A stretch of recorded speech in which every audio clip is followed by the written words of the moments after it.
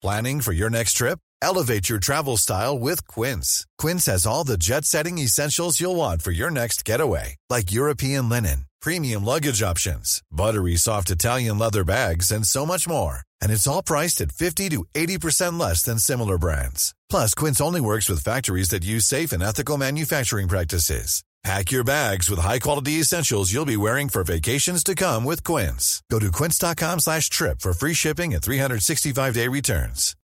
Millions of people have lost weight with personalized plans from Noom. Like Evan, who can't stand salads and still lost 50 pounds. Salads generally for most people are the easy button, right? For me, that wasn't an option. I never really was a salad guy. That's just not who I am. But Noom worked for me. Get your personalized plan today at Noom.com. Real Noom user compensated to provide their story. In 4 weeks, the typical Noom user can expect to lose 1 to 2 pounds per week. Individual results may vary. Wow. Nice. Yeah. What you're hearing are the sounds of people everywhere putting on Bombas socks, underwear, and T-shirts made from absurdly soft materials that feel like plush clouds. Yeah, that plush. And the best part? For every item you purchase, Bombas donates another to someone facing homelessness.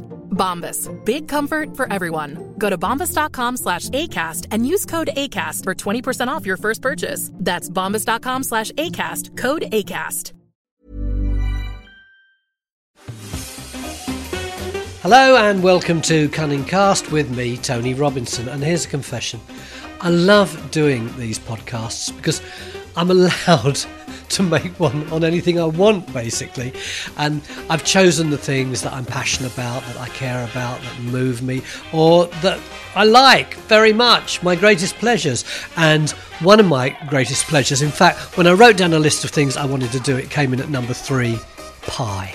Yes, truly, I love a delicious, crusty, warm, buttery pie, almost more than anything else in the whole world. Don't you? Doesn't everybody? Anyway, the humble pie has a history, and today I'm indulging myself to talk pies with 2 guests who I hope will help me get under the lid of the pie. I wrote that, sorry, that wasn't improvised. What is it? What is a pie? Where does it come from? How do we make the best pies? And when will we get a chance to eat some pie? Well, the answer is on this programme, because I've asked both of my guests to bring a pie with them. But before we get on to that, Melissa, my producer, is here for a chat as always. Hi, Melissa. Hi, Tony. So, pie. Yeah. So, I've got a question for you. What does your dream pie meal comprise of? Like starters, main course and dessert? Oh, well, absolutely. It's not just going to be one just pie. How many pies? What are they? Okay, this is my death row meal. Okay, well, I will start with an individual pork pie with a little splash of mustard on it. That's my hors d'oeuvre. And then my entree would be one of those Rick Stein type fish pies. I would probably ask my jailer to take a helicopter down to Cornwall to get Rick Stein to make it himself. Main meal, it would be a steak pie, but it would be one that we get from a pub that's been under one of those glass cooking things for ages and ages, because then the steak is absolutely gorgeous and the actual crust is really well cooked. I might even have a bit of kidney in it, as my dad always used to say, here you are, Tony, steak and kidney pie.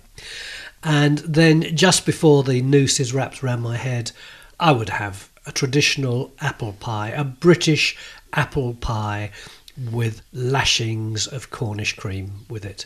And then I would make my peace with my maker and say goodbye. But you're not going to die from the noose, you're going to die from hardened arteries with that meal. They wouldn't have time to harden, would they? Oh, come on, it's going to be wonderful. I'd have a few peas with my main course, but apart from that, just the pie.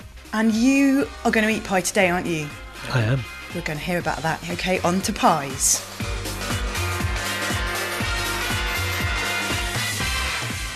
Pie.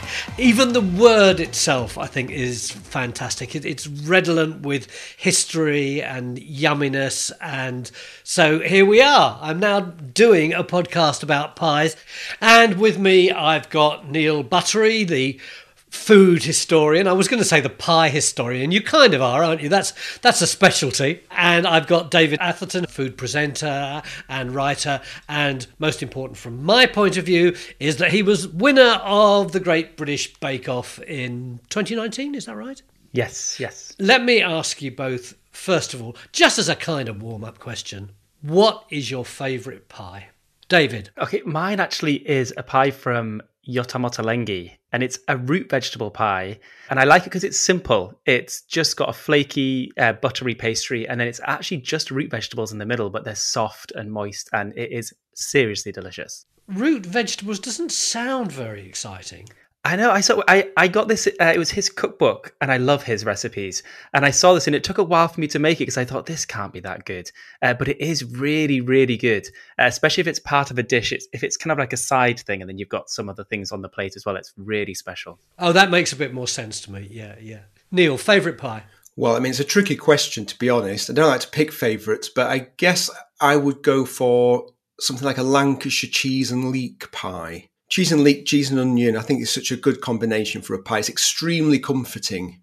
Why Lancashire cheese? Well, it has a little bit more bite to it. And, well, I live in Lancashire. And back when I was, as well as being a food historian, I also used to, I used to have a little restaurant. And probably the most popular thing on the menu was a Lancashire cheese and leek pie. And it's a cheese that gets kind of looked over, I think, for cooking with. So that's why I'm putting that in there. I'm dropping it in. Okay, now I like to think that this is basically an academic series. So, let's have a bit of definition here. Let's focus in on what we're actually talking about. Neil, what is a pie? Good question. It's one of those things where there's not a specific definition, but I would say it's some kind of filling. It could be meat, vegetable, fruit, covered partially or wholly by pastry. Sometimes it's just the lid, and sometimes it's a lid top and bottom. That is such an academic answer. That's just like when I say to archaeologists, what is that in the ground? And they go, yes, well, it could be made of, and it does seem to have linear characteristics. David, come on. Tell me what a pie is. Yeah, well, I think Neil was being very diplomatic then as well, because I know the British Pie Association say that it has to be fully covered in a pastry. It has to be a savory filling, fully covered in a pastry. But I do agree in the sense of, I think a pie that has a potato topping is still a pie to me. It has to be. I like the idea that a pie is something that can be a meal in itself. But I do draw the line a whoopie pie in America, which is actually just a type of cookie sandwiched together with icing. So I think people do use the term pie. A whoopie pie? Yeah, whoopie pie. It's just a biscuit with icing in the middle. People do use pie a bit too much, I think. Pizza pie. Pizzas are called pies in America, for example. So yeah, it's always in food, there's always very loose definitions, and people love to argue about the differences and whatnot, don't they? Pizza pie is just a misuse of the English language. I think we should, just move on from that with slight contempt in our voices. What about, now this really hacks me off. You go to a pub, you order a pie, and something is put in front of you. Probably it's a porcelain dish. And as they put it down, the pastry lid kind of half slides off and dangles into whatever's supposed to be inside the pie. Can you really call something a pie just because it's got a slidey pastry lid? Yeah, it's just a bad pie in that case. A bad pie. Yeah, I think they're missing something because there's something about the pastry that comes at the bottom of pie that encases on underneath, where some of the juices soak into it, and it's got a different texture to the lid on top. So yeah, I wouldn't want that as my pie. David, you said to me something once about pies, which I'd never really thought about. But to me, it is part of the definition.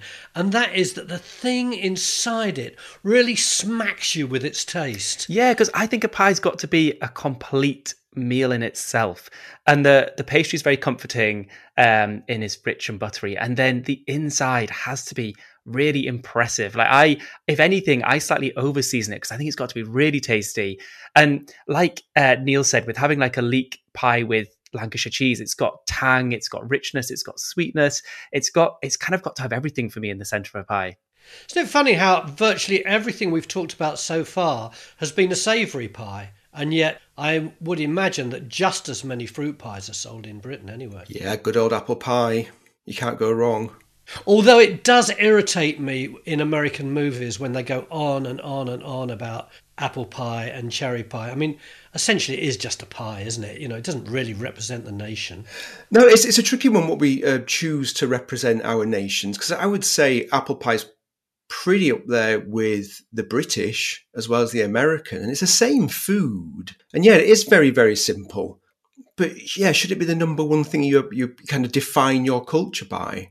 I don't think they should have fought the Vietnam War for motherhood and apple pie. Maybe motherhood, but, you know, come on. Yeah, and I have to say, I love a British apple pie, but I was in Germany recently and had fantastic apple pie there as well. So I guess apple pie is something that can be claimed by so many nations. You don't really want it to be your national sweet. There's the strudel, of course. I mean, that's a great pie. Do we count that as a pie, a strudel? I think I do. Why? It's a filling, fruit filling, covered in pastry. I'm wobbling here, but I do think you have got a point. No. I mean, I've got to be nice to you because I'm the presenter, and you might walk off, and then we've got a very short podcast. But I do think that one of the things about apple pies is it's about the way that nation cooks the apple. For sure. Because I think that, in particular, I think our apple pies tend to be quite sweet and quite soggy, which I think is absolutely great. Whereas a lot of the American ones, they put a match to the apple rather than bake it properly. Well, I think there is, of course, we've got the Bramley apple, which is the king of apples, in my opinion. You know, it produces such a lovely texture when it's cooked, and it's got, no matter how much sugar you put in, there's always a really good sort of tartness in the background.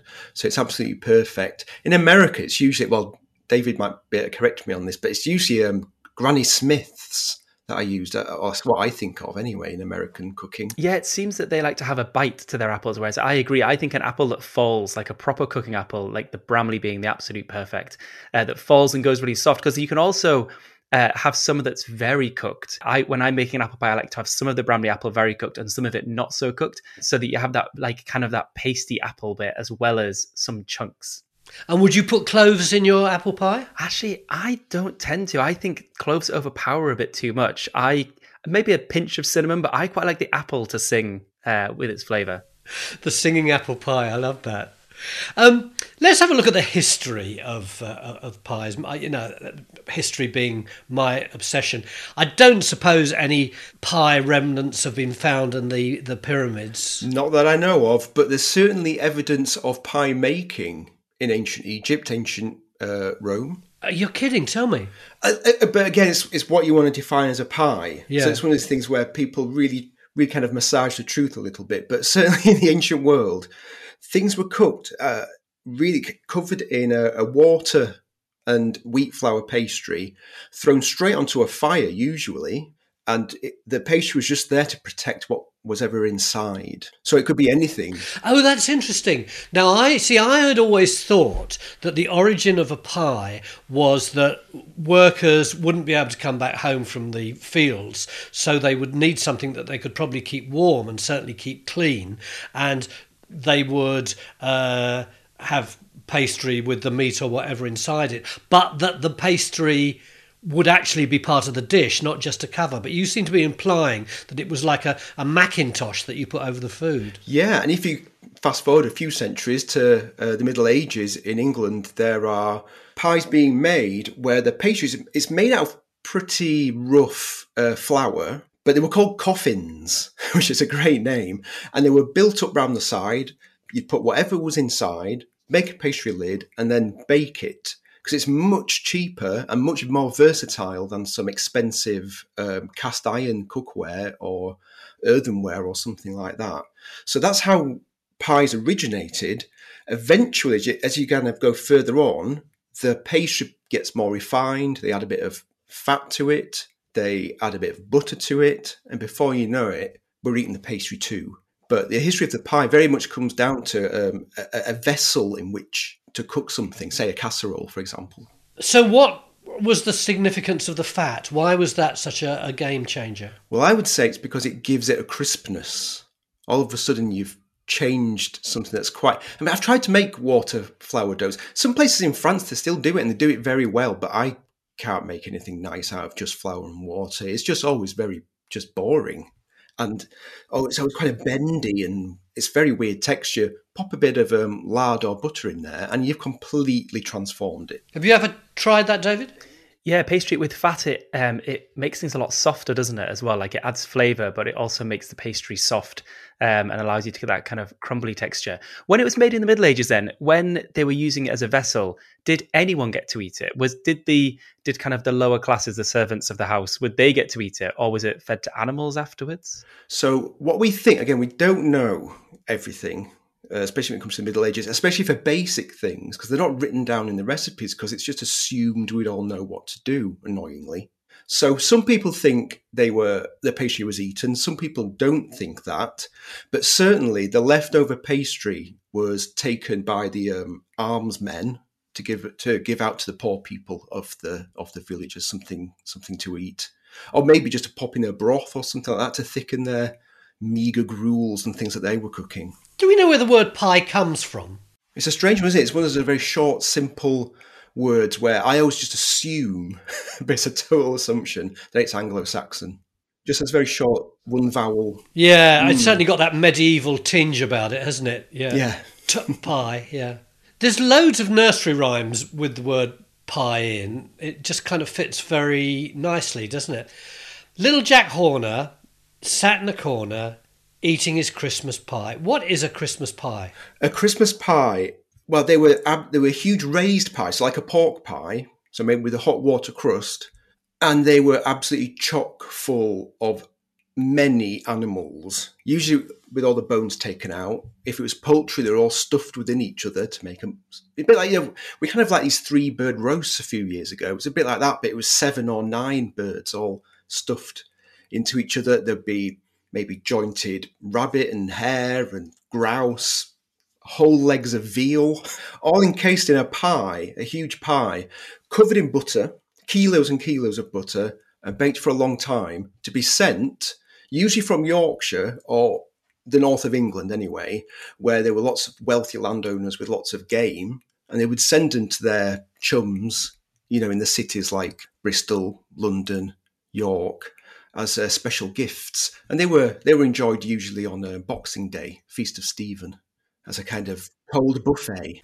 Oh, so that's interesting, isn't it? Because you would then need a sort of all-weather covering on top of it. In a way, the taste of the pastry wouldn't be so relevant as the fact that it would stop your gift being damaged. Exactly. It was there just to protect it. Because, these were baked from the first recipes, 1740s. So they had to be hoiked onto a carriage, a coach or whatever, and taken halfway across the country to your friends in London. It has to survive intact and not get contaminated with any bacteria or anything. Have you ever tried to make a Christmas pie, Neil? I did try to make a Yorkshire Christmas pie. I tried to make the original recipe, the 1747 by Hannah Glass. Yes, a Yorkshire Christmas pie. It was an absolute disaster. I was asked to do it for a TV show about Christmas, and they said, "We want you to do the original pie." They said, "Have you ever made one before?" I said, "No." And they said, "Would you do it?" I said, "Well, it takes a lot of skill and a lot of people to make one, and I've never made one before." And they went, "Oh, you'll be fine. Go off and source the ingredients." And the pie, it was absolutely huge. The pastry used about 7.5 kilos of flour, I would say, to be able to get everything inside. There was a turkey, a goose, a chicken, a partridge, a wood pigeon. There were woodcocks, teals, a jointed hare.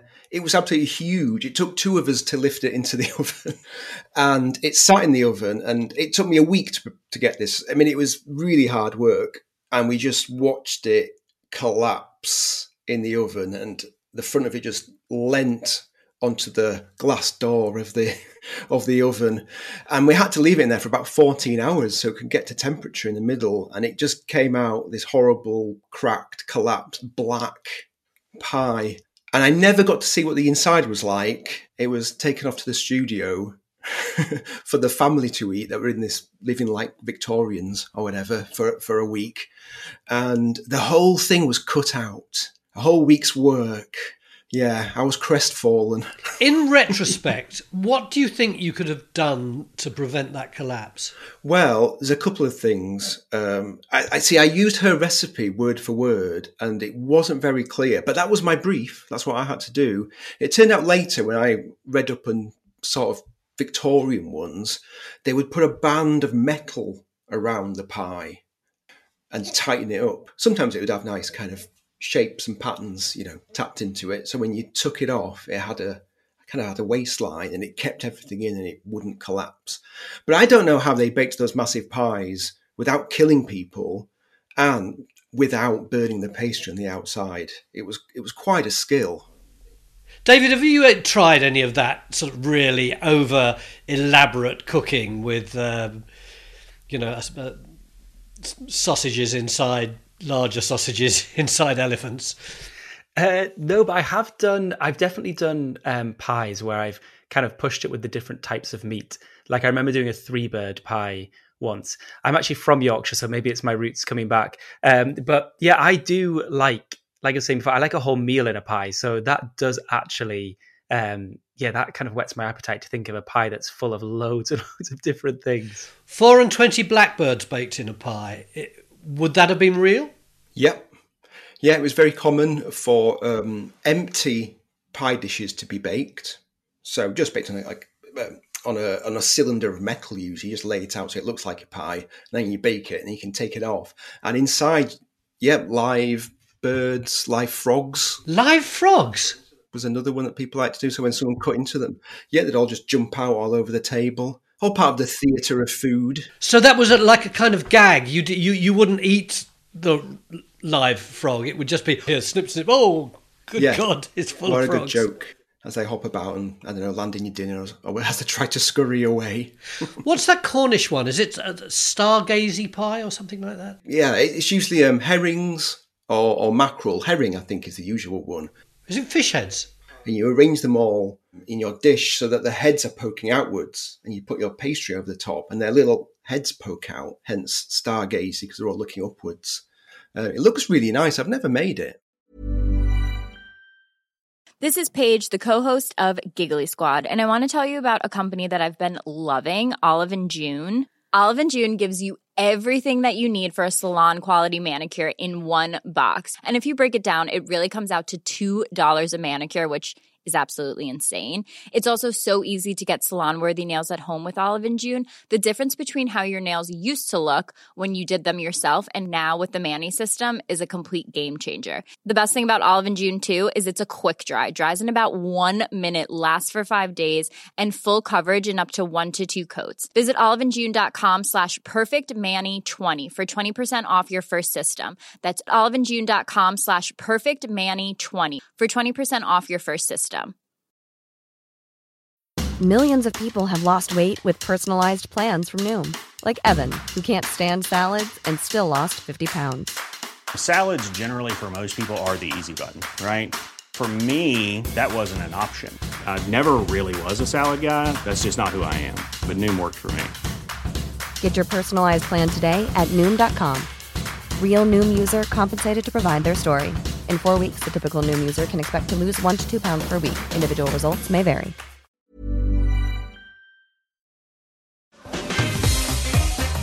You're listening to Tony Robinson's Cunning Cast with me, Tony Robinson, and my special guests this week, fellow pie enthusiasts, David Atherton and Neil Buttery. David, you have brought a pie with you into the studio, as they say. Not that we're in a studio, but you know what I mean. Show us what you've got.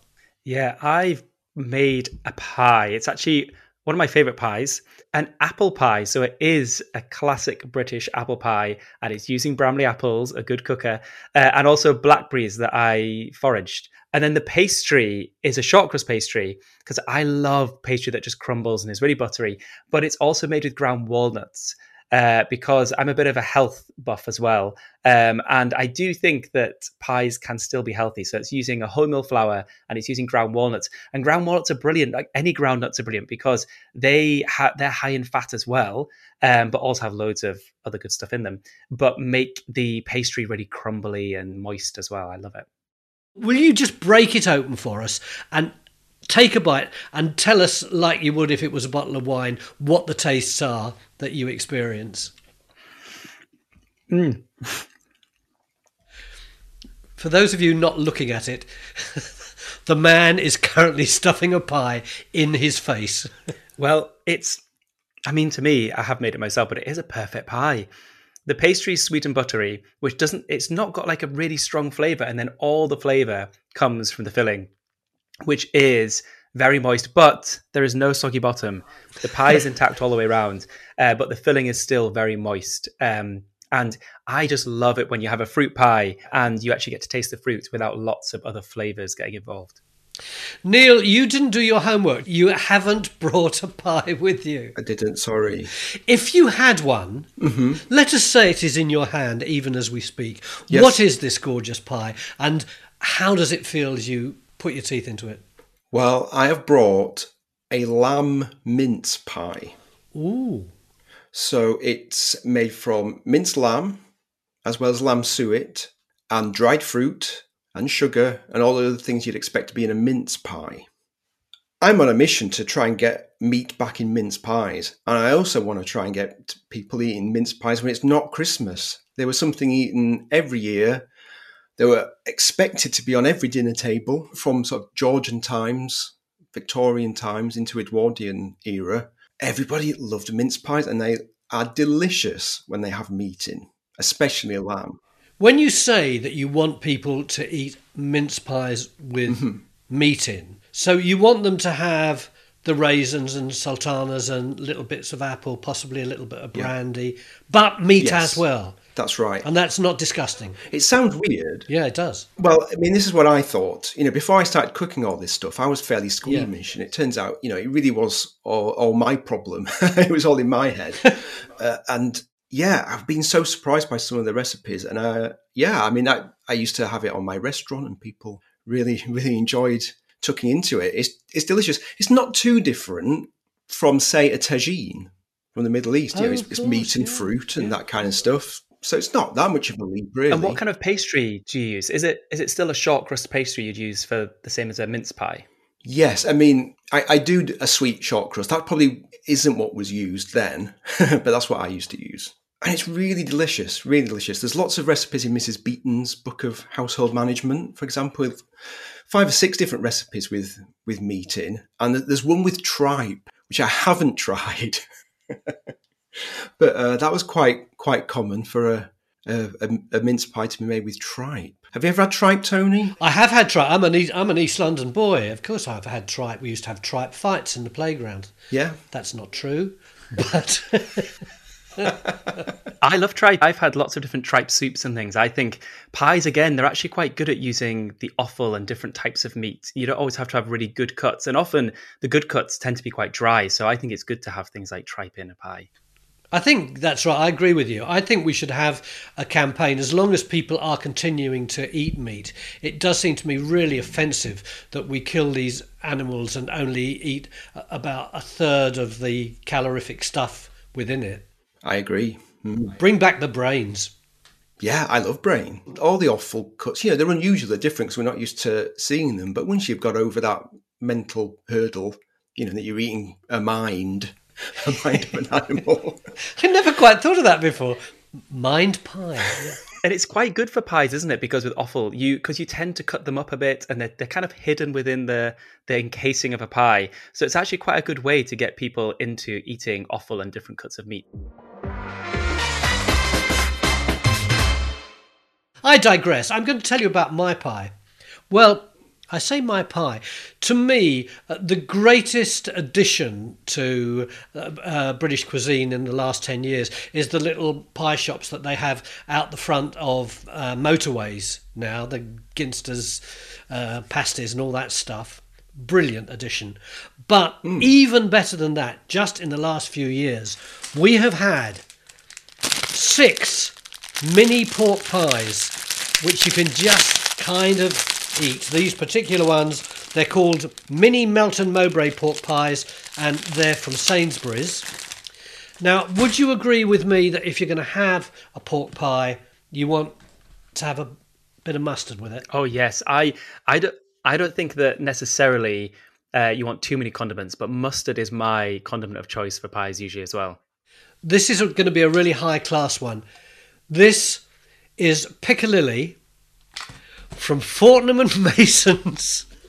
My agent sent me one of those hampers for Christmas and it got this in, and it is absolutely brilliant. So Yeah, I love piccalilli. I don't want to mask the gorgeous taste of the pork pie, but here we are. Are you ready? Oh, yeah. Melissa, are you a vegetarian? Yeah. Oh, so you won't have any of this? No, thanks. Oh. So, two great things about this little pie. First of all, a big pork pie can be a bit much, can't it? You know, you need to put it down and go away and have a swim or something before you finish the second half. This is great. You get all the fun, all the hit, all the erotic wonderfulness of a pork pie, but without having to eat it for hour after hour after hour. So that's great. The other thing is, with the piccalilli, you can get those little florets of cauliflower, which just kind of make it for me. So I hope I've converted you to the way of the miniature pork pie. Absolutely gorgeous. Well, I'll tell you what, talk to me a bit about the industrialisation of pies while I continue eating this, and then I'll come in a bit later.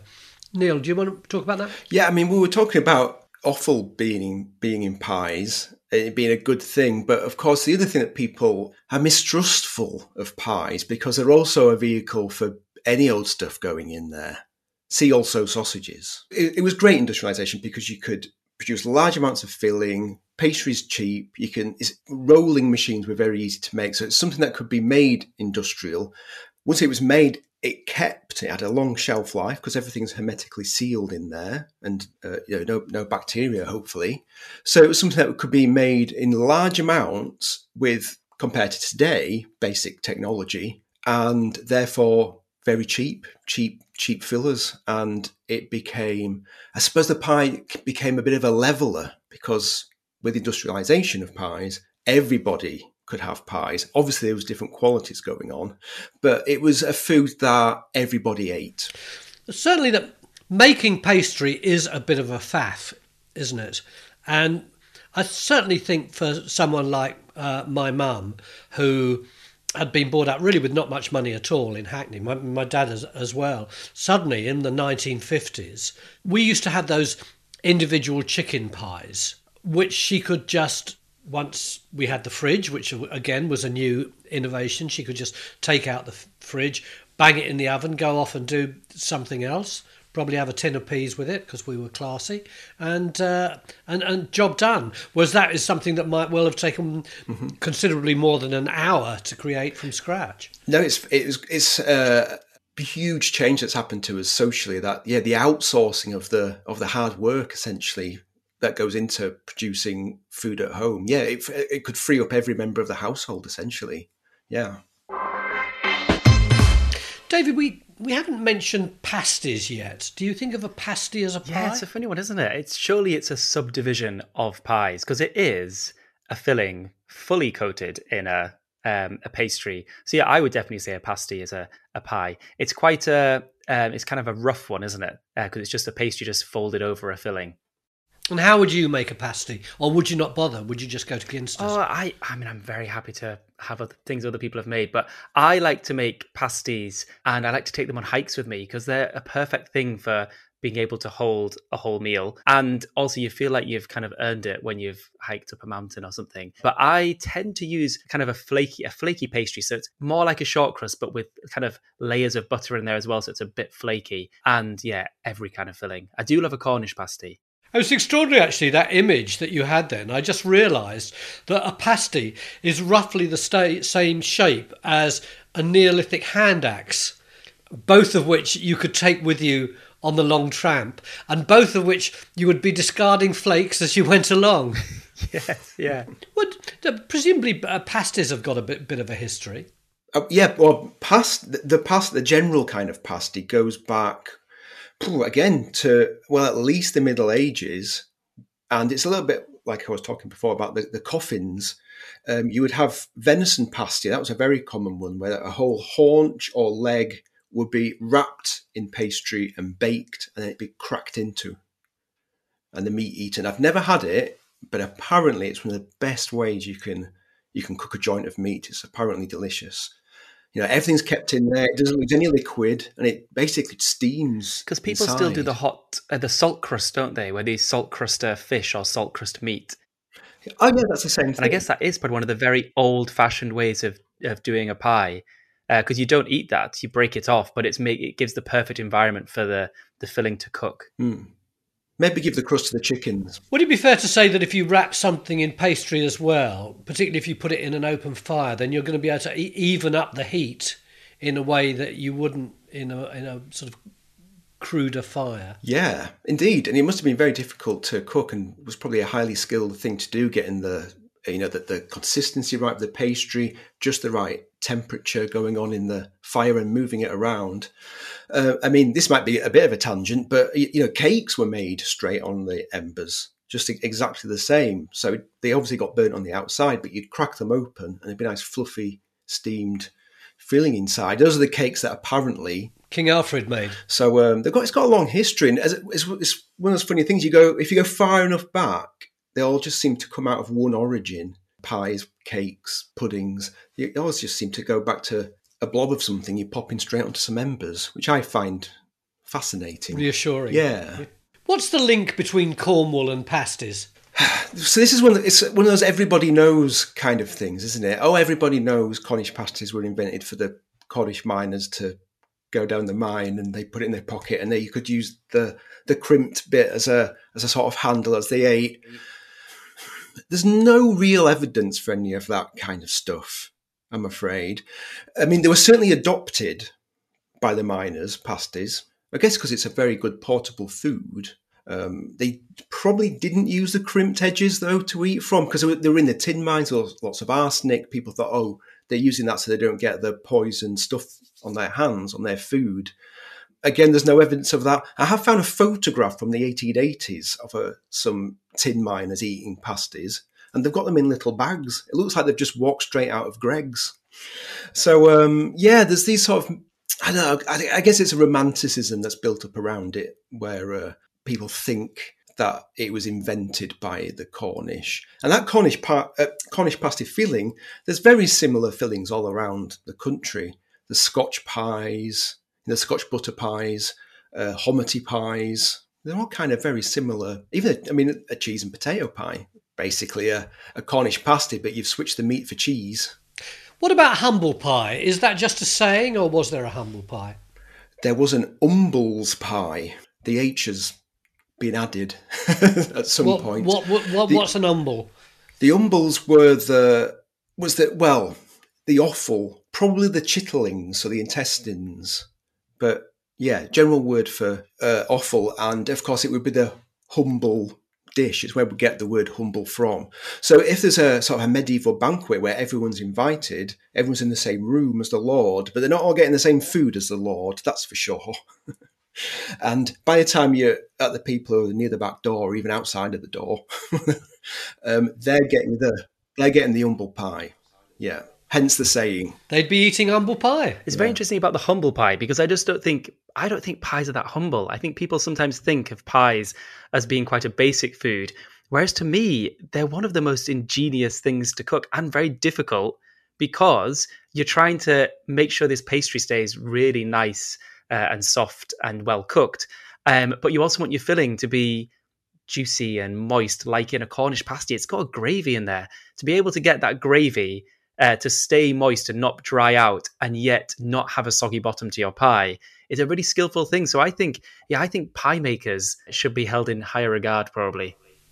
My mum always used to put dried peas in the bottom of the pastry Is that a commonly done thing? Yeah, there's various ways. That's to try and protect the base of the pie so that the dry peas will absorb some of the moisture.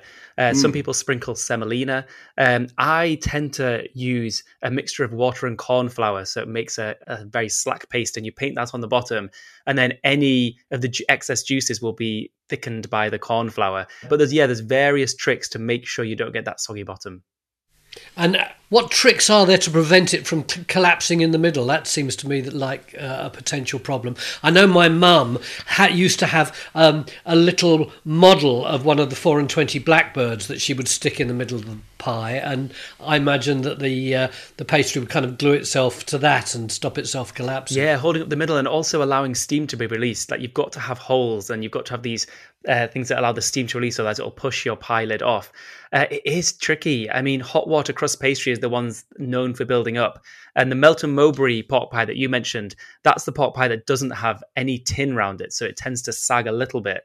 So they're the particularly skillful pot pie makers. But usually you do want some kind of band of metal or a tin to help you, because the fats in the pastry are going to warm up as they're baking. And so if there's a lot of fat in there, it's going to be likely to collapse unless you've got some kind of structure around it. What other pies have we missed off the list so far, do you think? The potatoey pies, David, you alluded to it before. Your shepherd's pies. I mean, we can say these are pseudo pies, if you like, Tony. But yeah, fish pie, cottage pie, shepherd's pie. I certainly think of that.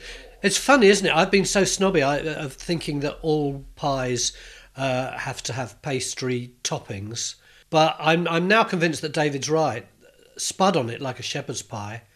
That is a pie, isn't it? What about the sweet ones that are more like a tart, I guess? They've got pastry around the bottom, so they're kind of covered in pastry underneath, but then have a different topping like a lemon meringue or something like that. Are they pies, or is that a tart? Yeah, is a quiche pie? No, we're not having that one. But yeah, but you put a pastry lid on it, and it's suddenly a bacon and egg pie. Yes, correct. It's weird, isn't it? But it completely changes your idea of what it is. Completely changes, and it's probably the same ingredients. Yeah. Whereas a lemon meringue pie is a pie because it has got that topping of meringue on it. That's what I reckon. Yeah, I agree. David, you've made a few pies for TV shows, haven't you? On the Great British Bake Off, we had a pastry week. So I made quite a few. I mean, it's generally pies. And then pies do actually show up in other weeks as well on Bake Off. So yeah, I've had to do all different kinds of pastry. Do you have to do every single bit yourself without any help? Because I know when I did Celebrity Bake Off, if I got like completely in a complete mess just about what an ingredient should be, there was usually someone around I could at least ask. They wouldn't do it for me, but I wasn't completely out on a limb. Were you always out on a limb? Well, yes, thank you for sharing that bit of knowledge, Tony, because I had an inkling that the celebrities had it a bit easier. We were allowed to get any information from anybody, because it's true, when you're in the tent under pressure, there'll be something that you've baked so many different times before. Like, I had a mind blank with choux pastry when I was in the tent, but no one could help me. They let me just crash and burn, and I did crash and burn. I came last in that technical. So yeah, we didn't get any help at all. But your pies never collapsed? No, I did quite well with the pies, actually. In fact, there was one of our technicals, we had to make a Moroccan pie using the Walker pastry, which is incredibly thin. It's even thinner than phyllo pastry, layer after layer. And I won that technical. But I also crucially knew what it is, because there's quite a lot of pies from all around the world where people aren't familiar with them. I think it is something that there's probably a pie in almost every country and culture across the world. And certainly this Walker pastry, I was the only one that knew what it was, which was a help.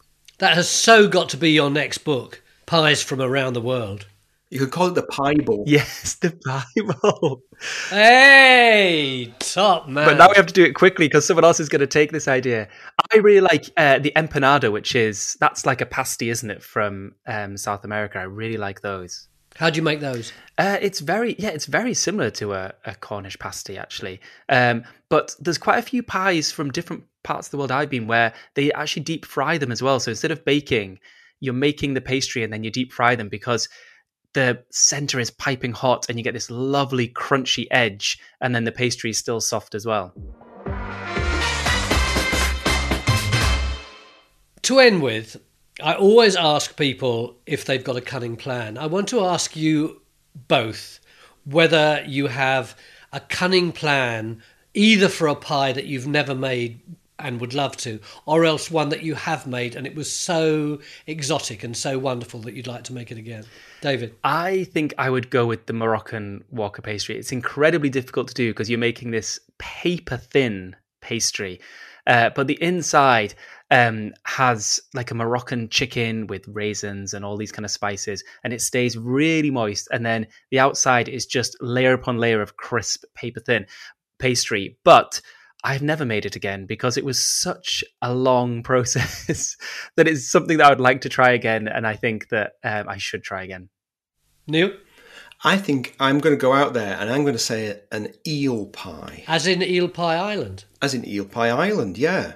I did have the opportunity to make one a few years ago. It's hard to get freshwater eels in this country, but I lived in the US briefly. It was quite easy to get hold of them there. And it was very much, it was the start of my career, if you can call it that, of historical cooking. And it went a little bit wrong. But since then, I've cooked eels a few times and I really want to return to it because it's just one of those things. They crop up so often in lists of menus, even in Shakespeare plays. You know, eel pies were just one of those things that everybody ate. And I feel like I didn't do it justice the first time round. So I really want to have another go. And what kind of pastry is it for that one? It's an interesting one, actually. Sour cream is used instead of water or milk, and it makes it really rich and slightly tart. It's got quite a rich filling inside, and the slight tartness of the sour cream in the pastry kind of means you can put more sort of cream and whatnot inside and make it richer, and you can get away with it. That's what the idea was. I didn't execute it very well. It all went a bit wrong. Thank you both very much. I am sure that virtually every listener will be rushing away to source some eels so they can make eel in sour cream sauce and put it in a pie. Thanks for listening. If you want to join in the conversation, you can find me on Twitter at Tony_Robinson, and you can follow all our podcast news on Twitter and Instagram at CunningCastPod. And please, please, please don't forget to subscribe to this podcast so you don't miss an episode. I'm Tony Robinson.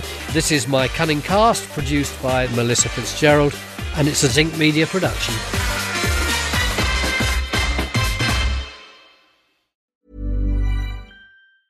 Hi, I'm Daniel, founder of Pretty Litter. Did you know cats tend to hide symptoms of sickness and pain? I learned this the hard way after losing my cat, Gingy. So I created Pretty Litter, a health monitoring litter that helps detect early signs of illness by changing colors, saving you money and potentially your cat's life. Pretty Litter is veterinarian developed, and it's the easiest way to keep tabs on your fur baby's health right at home. Go to prettylitter.com and use code ACAST for 20% off your first order and a free cat toy. Terms and conditions apply. See site for details. Even when we're on a budget, we still deserve nice things.